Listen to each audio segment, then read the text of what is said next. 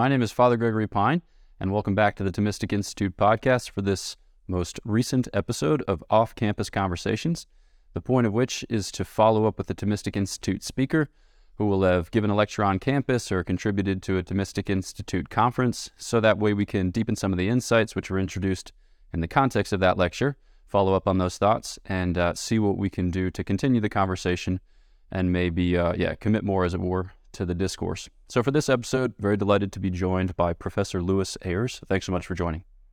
Thanks very much, Father. My name is Lewis Ayres. I'm a British Catholic theologian who has been lucky enough to teach in Britain and also in Ireland and for 10 years in the US. I've been lucky enough to see quite a range of different institutions and places and problems.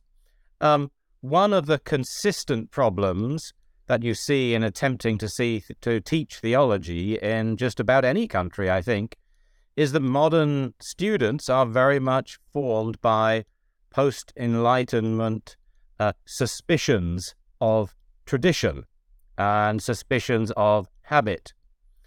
And one of the ways of understanding what it is that I was trying to get across about tradition is to think about what it is that the post-Enlightenment period has rendered so difficult.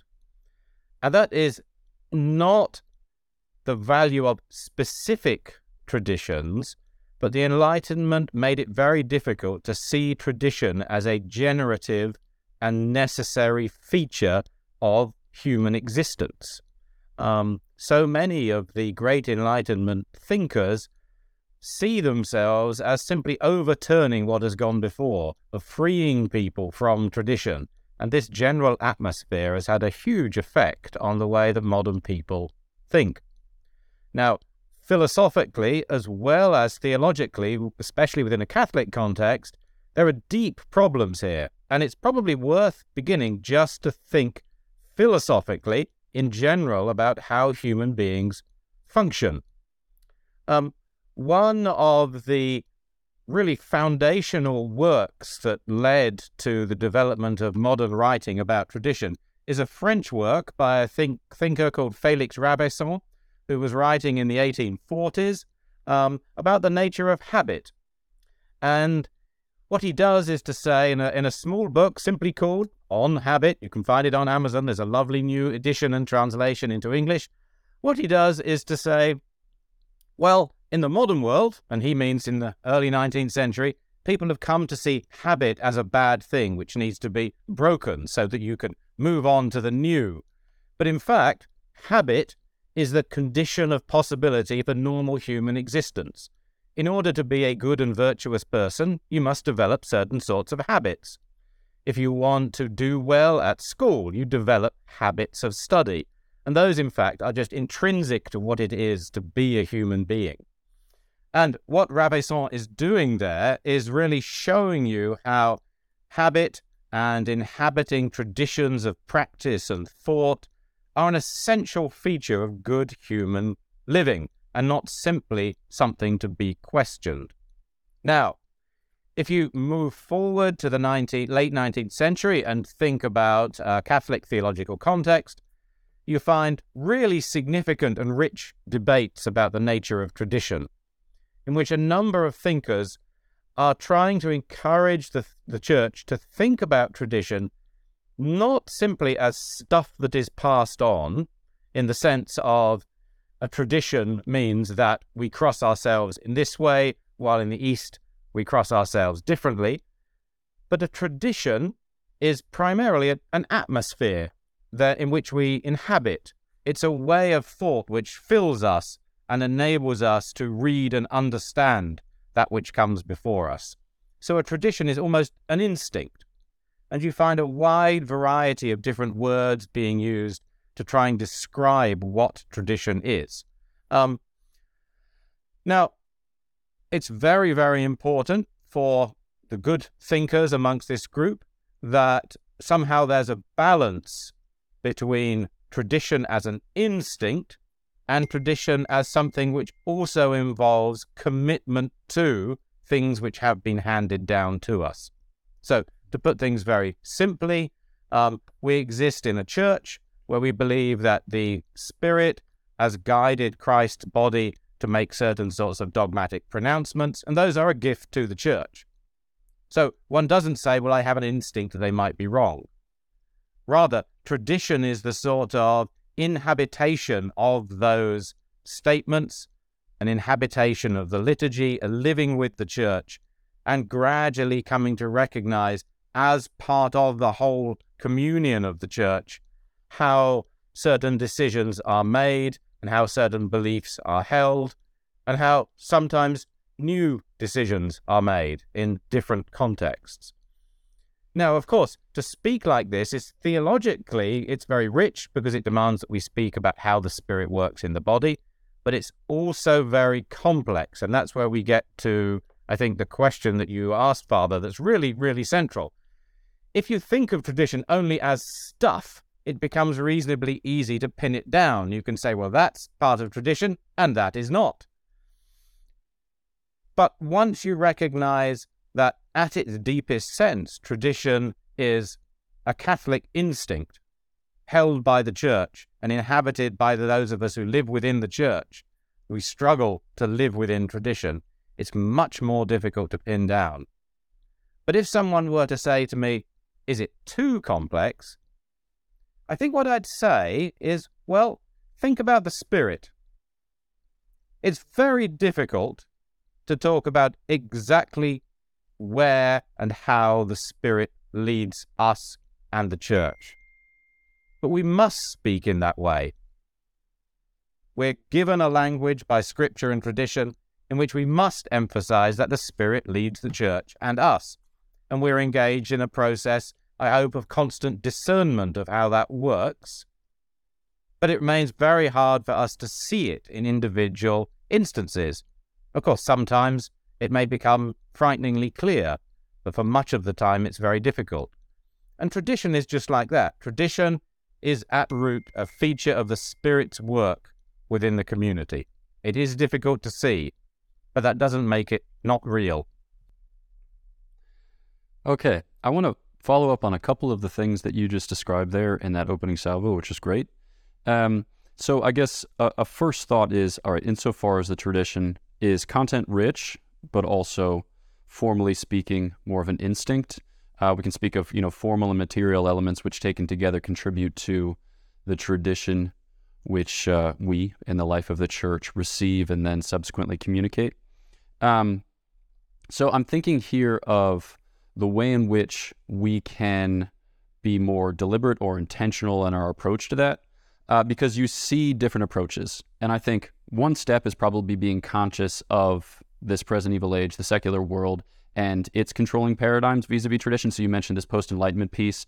I'm thinking of the American context insofar as I'm American. I don't know how widely this is shared, in the United Kingdom or, on the continent. But it seems that Marxism, it kind of had its go as a political movement. It's in somewhat of a decline in the last, 45 years. But it seems as a cultural, societal, academic movement, it's really picking up steam. And, one of the kind of basic principles of Marxism is that you have this oppressed underclass and it's going to seize the means of production to overthrow their lords, as it were. And you see that transposed into various registers. So I think we can see some of this in the way that people will approach tradition. Are there ways that we can be more critically conscious of what we're importing from the culture and then the way that we're deploying it in our faith discourse, or are we just destined to be storm-tossed and shipwrecked? I hope not. There are certain things where we have to think very hard. And one example from history that I think is still deeply pertinent are the debates which became known as the modernist crisis at the very turn of the 20th century, where you had a few thinkers who were so enamored of the idea of progress that they embraced the idea that, of course, progress is the most important thing of all, and tended to embrace a very secular and simple evolutionary view of development, such that you would find arguments of the very general form, well, we are now in the modern world, therefore doctrine X or Y cannot hold because it is of a different world. And the church quite rightly had to point out that that notion of simple and inexorable evolution and progress it is not a Catholic principle. The fact that doctrines slowly emerge and in some sense develop is very different from saying that ideas necessarily evolve and therefore the church should do X or Y simply because that seems to be a modern evolution. And one of the things that I think we need to be really critically aware about is how we balance the importance of real development and emergence within church teaching, which is always a discovery of more of the mystery, which remains the same. How do we differentiate that from a simple belief in evolution and progress? And I think that, one of the great marks of modern society, perhaps, or at least it should be, somewhat under threat, given the nature of our world and what human beings do to each other, is this sort of endless belief in progress, that somehow technology will save us, that the world is becoming more and more fair or equal, or whatever particular slogan you like. That there are elements in that which can certainly be characterized as coming from a Christian context, certainly. But there are also many elements which are deeply against a Christian and Catholic view of humanity, the presence of sinfulness, and the complexity of us being attentive to a revelation that has been given to us, whose depths are being unfolded, but which doesn't change. So that's one example where we need to be critically aware of the sorts of discourse and cultural assumptions that are around us and learn to question them. Okay, turning then from the cultural societal setting to our own personal obstacles or impediments that need be overcome in entering into this type of conversation. We've all had the experience of conflict, right? Being corrected by somebody or confronted with a weakness or a limitation. And ideally, we respond like, thank you. I am blessed by the knowledge that you cared enough to communicate this thing to me such that I can grow by it. But I would say that happens in like negative 0.1% of the instances of said corrections. Usually, I feel my temper flare up and then I just try to like buffer myself existentially from any foreign threat. And so in the moment, I don't know how committed I am to the truth of the discourse. I know that I am committed to myself. And so, you kind of wield arguments, as it were, as a way by which to defend yourself from the onslaught of one who would call into question the excellence of your existence. And sometimes, I think, too, when we approach the tradition, we feel some of that tension. There are things that we want to be true of the tradition because it would correspond more with our own temperament or presuppositions or whatever it is. And then we try to source it in the tradition in a way that can sometimes be responsible. And, everyone's imagining a different argument at this point, but there are lots of examples of them. So are there ways that, as an individual, you think about this, you spoke about the person in the pew who has access to this revelation, this tradition via faith. You spoke also about the theologian who has a particularly learned approach to it, albeit again in faith. Are there ways in which we as individuals can be more cognizant of our engagement with the tradition so as to be more honest? I think that's a really, really good question. And I find that to be a really important question when I am teaching. At the moment, I teach in a very diverse context where some of my students are Catholic, some of them are Protestant evangelicals, and some are people who are fascinated by theology but just simply don't know where they stand. And I'm teaching an intro to theology at the moment. And there's a particular guy who always sits at the back of the lecture hall, and he always stares at me, and I know that he's going to come up and ask me a question. And his questions always have the same form. They always have the form of, Professor Ayres, you said X and Y, but I actually think Z. And I just don't find what you said persuasive. And he will say this, whether I'm saying, the Catholic Church says this, and here it is, or I'm saying this is what I think. He tends to assume that his response as a student to every situation is to sit quietly and work out how he would put it together himself. And some of the best conversations that he and I have when, as you know, I'm in that 0.1% of the state where I don't think, oh, please leave me alone, are where I can say to him, how do you think you should make theological decisions? How do you enter into a world of learning? If you were being taught in a math class, it wouldn't be much good for you to come up to the front and say, I don't really like the way that you've done that logic. Now, there are obviously places within theological learning where you can have multiple perspectives, and that's fine. And you bring evidence and text to bear, and you say, well, I would rather have this rather than that. After all, I'm speaking to a Dominican. How would the conversation be different if I was speaking to a Franciscan, let alone a Jesuit?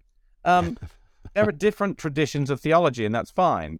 But there are some points at which your duty as a student is to try and enter into what has been said, and not first of all make a judgment about it, but to enter into it and to try and understand how that could be the case, how it links to other ideas.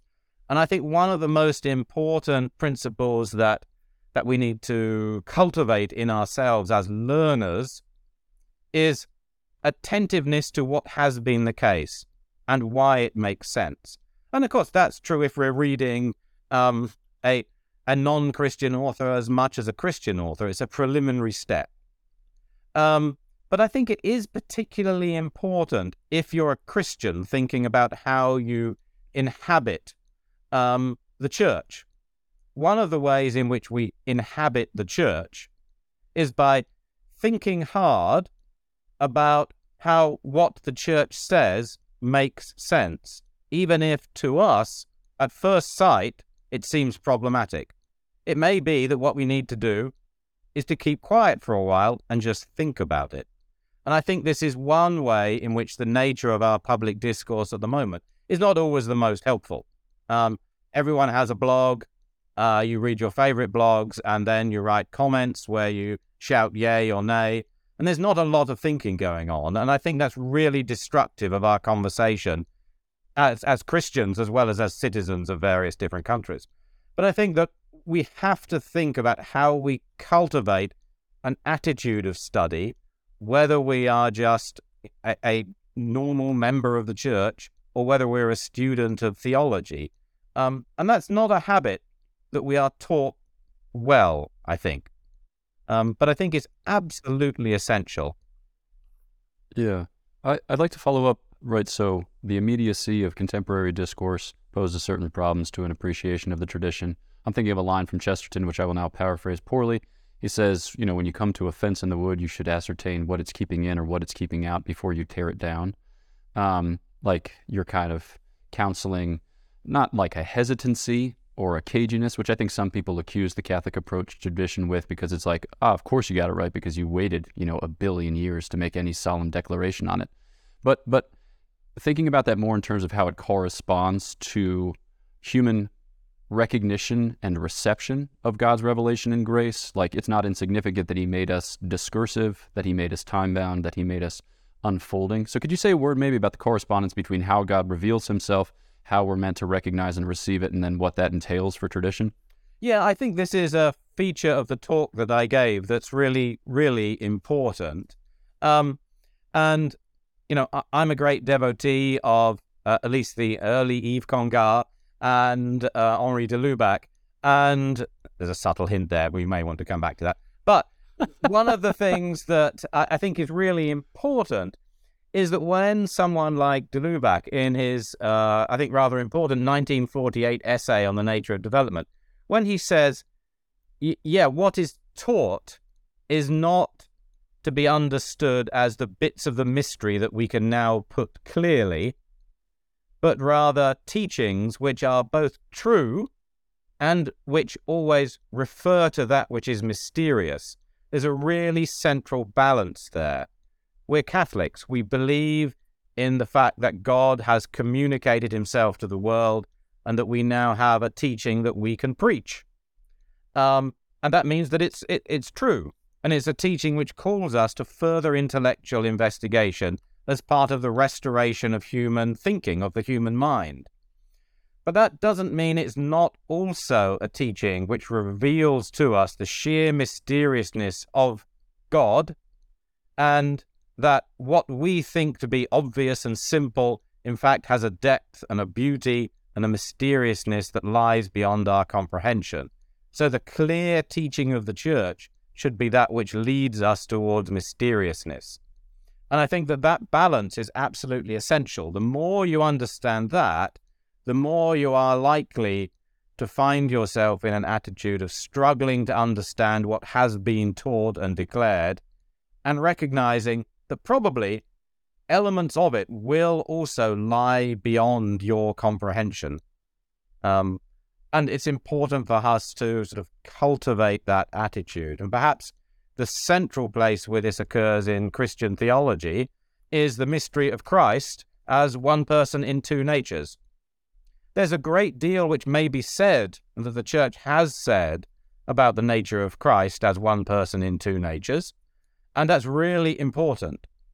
But from a central angle, what the Church has said is to narrow down and point our attention to that which remains utterly mysterious to us, that the Word of God has taken to itself in Mary's womb a body and a soul and spoken to us as a human being.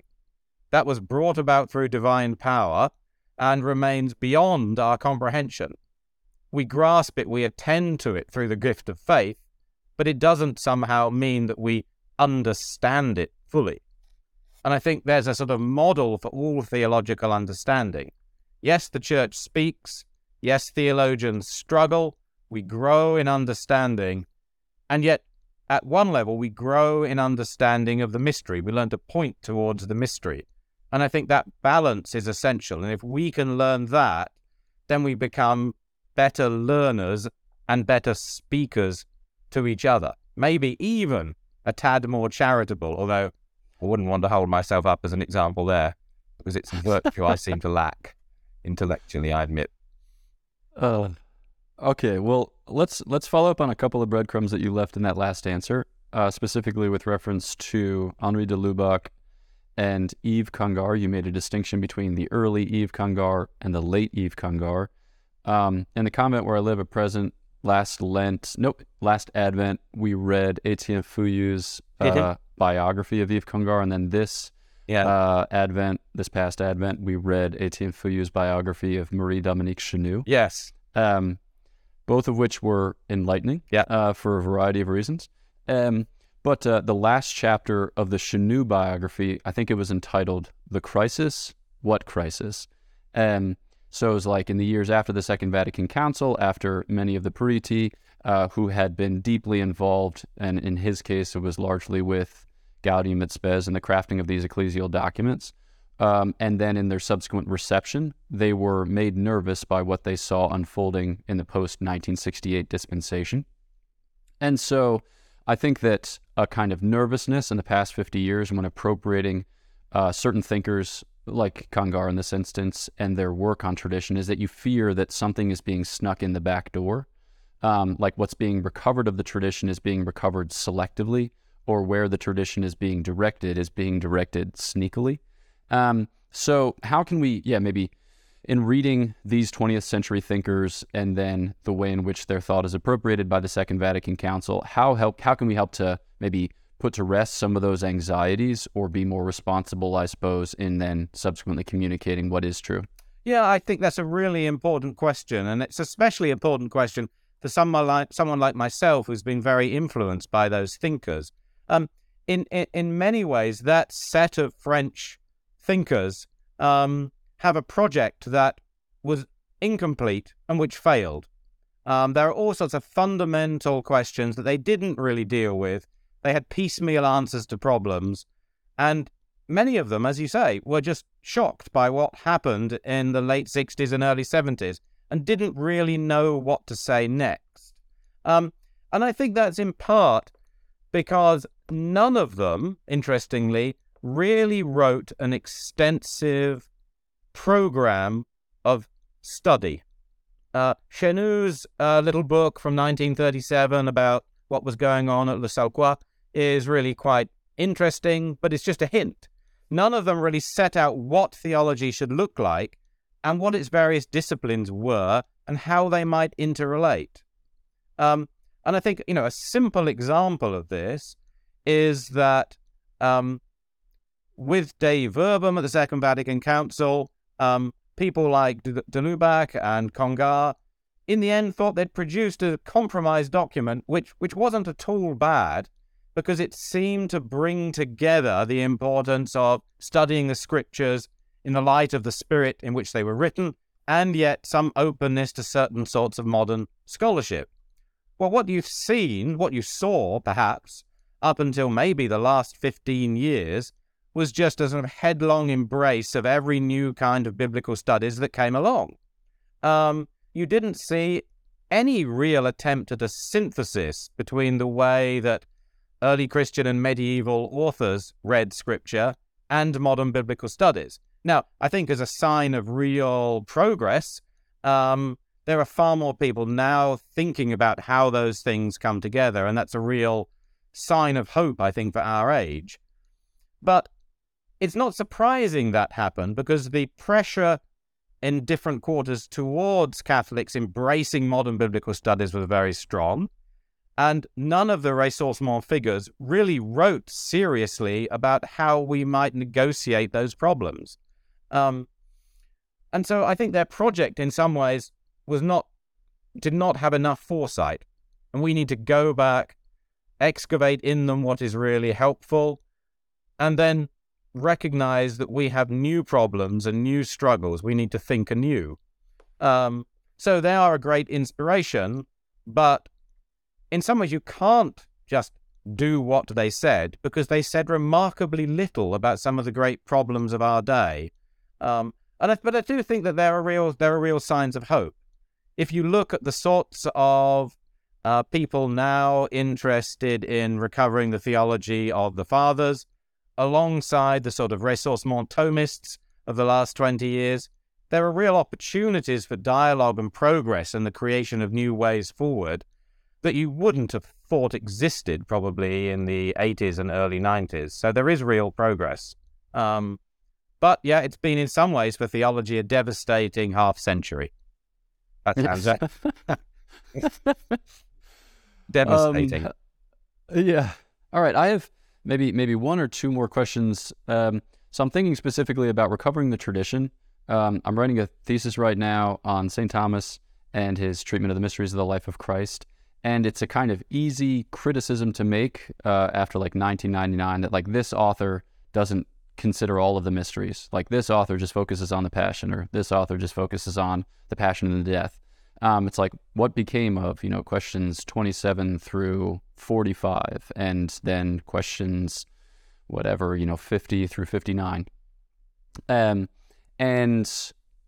understand why those particular criticisms are leveled against certain authors, because it loses sight of what seems to be a central principle for St. Thomas, namely that all of the deeds and sufferings of Christ save, so that they all have some contribution to make, and so that we should weigh them with that in mind. But also, like, when you do theology, you have to pick things. Like you have to pick what you're going to focus on or who you're going to focus on. And I think when it comes to tradition, when it comes to reappropriating what has gone before, I think a lot of us feel the break that has taken place in the catastrophic past 50 years. And so we're not in a typically traditional posture. We're not receiving. We're having to recover, or we're tempted to invent. And so you see some people reach back to particular patristic thinkers, and when you ask them why, it's like, well, I had a course, he was proposed, it was cool. It's like we don't always have a good justification or foundation. So maybe, from your experience as a professor and as a student of many of these thinkers along the way throughout the tradition, are there ways in which we can embrace a more traditional approach whilst reappropriating or recovering the tradition that has been at times lost? Yeah, I think one thing that we really need to think about as students of theology going forward is how we see the relationship between historical theology and dogmatic theology or systematic theology or whatever you want to call it. One of the things that often really gets me annoyed and makes me my most uncharitable is when I say something and one of my colleagues says, well, yeah, but you're a historian and I do systematics, so that doesn't really matter. Or someone presents me with an argument. We had a student in a dissertation defense in the past couple of years. I better keep it vague. And this guy kept using the word Augustinian. And it became apparent that he was really smart, but what he meant by that term was something I would like to attribute to Augustine or his followers, but for which I have no textual citation. And this really winds me up. And I'm making it, I'm being flippant, but it's a really serious problem. And it seems to me that for younger theologians, it's really important for us to recognize that the work of excavation, as it were, is also a task of creation. And that it may be a task of creation and dogmatic understanding that is peculiarly needed in our particular cultural and theological moment. That, it's no good you just writing an introduction to everything that all medieval authors have said about the nature of Christ's acts and their salvific value. What we need is detailed excavation of particular discussions, such as the one that you described, so that we can become more familiar with the details of the tradition and the richness that it offers. And we see that as a primary dogmatic task. That one of our primary dogmatic tasks is not the sort of one that someone like Rana sort of sketches for us in the 60s, which is, everyone has said X, but now in the modern context, I'm going to tell you how to redo X, because that's my task as a theologian. Sometimes we best address modernity by excavating the past and saying, what about this? This is actually what figures in the tradition said. Yes, alongside that, we'll need experts who can produce genealogies of modernity in its discourses, but we also need people doing the primary dogmatic work of excavating the past and presenting it to a new generation so that it does grab the attention of students who say, Father Gregory gave me a talk about this question in the Summa, and it really grabbed my attention as a deep spiritual level. I want to study that. That's how good theologians will be formed in the past, in the future and the present. And I think that one way in which we do stand at a different moment from the sort of ressourcement figures that I mentioned and that you've been reading about is that for them, they tended to see themselves as facing a radically new situation in the life of humanity, which surely would demand something new. And they weren't, I think, enough able to articulate. De Lubac comes closest, but weren't able to articulate, yes, we find ourselves in sort of late modern new situations. Perhaps what we need is just careful attention to what has gone before as an essential part of that dialogue. Otherwise, it becomes forgotten, or as Cyril O'Regan at Notre Dame often says, badly remembered. And so I think that the work that you're doing is something that has to be recognized as an essential part of theology itself, not just a preliminary, not just messing around in the vestibule, but actually this is central. Okay, then maybe one last question, and it concerns, taking on a master or being apprenticed by a master, because, again, thinking of our 21st century preoccupations or fussiness, we have great difficulty with authority, with law, with anything as of or pertaining to hierarchical or aristocratic notions of governance in any domain, or at least in the United States, such is the case, or so it seems. But it strikes me that, even reading these authors, those 20th century authors, whom, some might be inclined to think kind of like progressive, liberal in the quintessentially modern or postmodern sense, a lot of them had masters. Among each other, you think of Congar's reliance upon Chenu and his formation at the hands of Chenu, but also they're looking to St. Thomas Aquinas in a pretty profound way, even as they're branching in different directions or exploring different avenues of thought. Is there a way in which our contemporary study of theology commends to us certain masters? Are there ways in which, this isn't just like I bump, I set, you spike, and then his name is St. Thomas Aquinas. Yeah. But are there ways in which we can search the tradition for masters that are less arbitrary or just less strange, I suppose?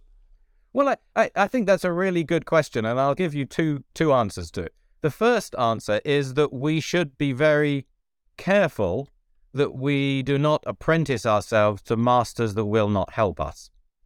And often the structure of higher education does that for us. It tells us that constant specialization is key, that suspicion is key as a hermeneutic, that a history, as if God is not present, is the mark of good scholarship, etc., etc. Universities come with, in the modern world, a certain sort of set of presuppositions, and many students will be half-consciously sucked into those, whether they're in a secular or a Catholic educational setting. So we as educators need to think carefully about what masters we exhibit to our students and what masters they're picking up from their surroundings. And that's my first answer, a little obliquely. But secondly, I think it's really important for younger theologians to find an acceptable master to follow. Obviously, Thomas is a pretty good one. But there are others. There are others, of course. Franciscans have some other guy whose name I just can't remember for the moment. But I think it's important for secular students of theology like myself to find a master. Thomas is always a reputable master because Thomas has constantly been declared to be just such a master in modernity, and that's a good thing. But I think we need a plurality of masters. We need people who apprentice themselves to Augustine, people who apprentice themselves to Gregory of Nyssa, apprentice themselves to Gregory the Great, and know that they are going to contribute a useful part of the Catholic conversation. They're not going to master it all. None of us are, and that's an important recognition. But having someone who really is one of those deep and rich thinkers and learning to inhabit as much as possible of their mind through their work is, I think, a key thing in the development of a theologian. And perhaps it fights against that idea which often people have in doctorates, especially if they find themselves doing doctorates in systematics, where they think that their job is to come up with something new. Is they've done a few survey courses of the past, and now their job is to say something new about problem X. Occasionally, someone is gifted with the ability to do that, and it's a wonderful thing. But for most of us, it's far better to have a master and to stand on their shoulders and to do a little. And then I think we may find we've done more than we think. Yeah, certainly not nothing. Well, thanks so much for having taken the time for unpacking the content of the lecture that you gave, but also following up some of those thoughts. It's profitable for me. It's helpful for me to think it through. Just, living in Europe for the first time, I've had difficulty just kind of identifying what it is that I'm experiencing. It's almost as if I don't have the vocabulary or the grammar for it yet. It's like, this ecclesial experience is different. I feel like we're approaching the church in a way that's different, but I don't know how. It is very, very different. I find that as someone who lived for a long time in the US and then came back to Britain, and there are subtle differences. There are big differences. There's often a sort of, how can I put this, a sort of defeatism. The church is declining, we must manage that decline well. That's just what Jesus said. But at the same time, there are just these subtle differences about attitude towards the church, about the way one interacts with society. A simple example in Britain, as it is in France, the whole debate about abortion is functionally over. So what sort of witness do we then offer? And these are subtly different questions, and in the US they have different resonances and possibilities, obviously now. It's very difficult to get used to what the church is like in different countries. I've certainly experienced that myself. Yeah. No, but I think that this question of tradition is super important, especially going forward, as it seems like the hyper-politicization of practically all discourse doesn't begin to. I mean, it already has. invaded theological discourse. That doesn't help. And it's like, Yeah. if we're just going to fall into tropes, then, Yeah. well, we may as well admit from the outset that we've lost. Yeah, no, that's really important. I think this goes back to an earlier question that somehow modeling and creating patterns of discourse where we learn to be properly attentive to the right things is absolutely central in the way that we educate ourselves and others. And that may be the task of the moment. Yeah. Great. Well, again, thanks so much. Thanks for taking the time. It's been a pleasure. All right. Turning then to you, the listener, thanks so much for having tuned into this episode of Off-Campus Conversations. Be sure to tune in every 2 weeks. I'm sure that you tune in between those every 2 weeks because the other content is great. But if you haven't yet, please do subscribe to the Thomistic Institute podcast, whether on your podcast app or through YouTube. Know of our prayers for you. Please pray for us, and we'll look forward to chatting with you next time on Off-Campus Conversations.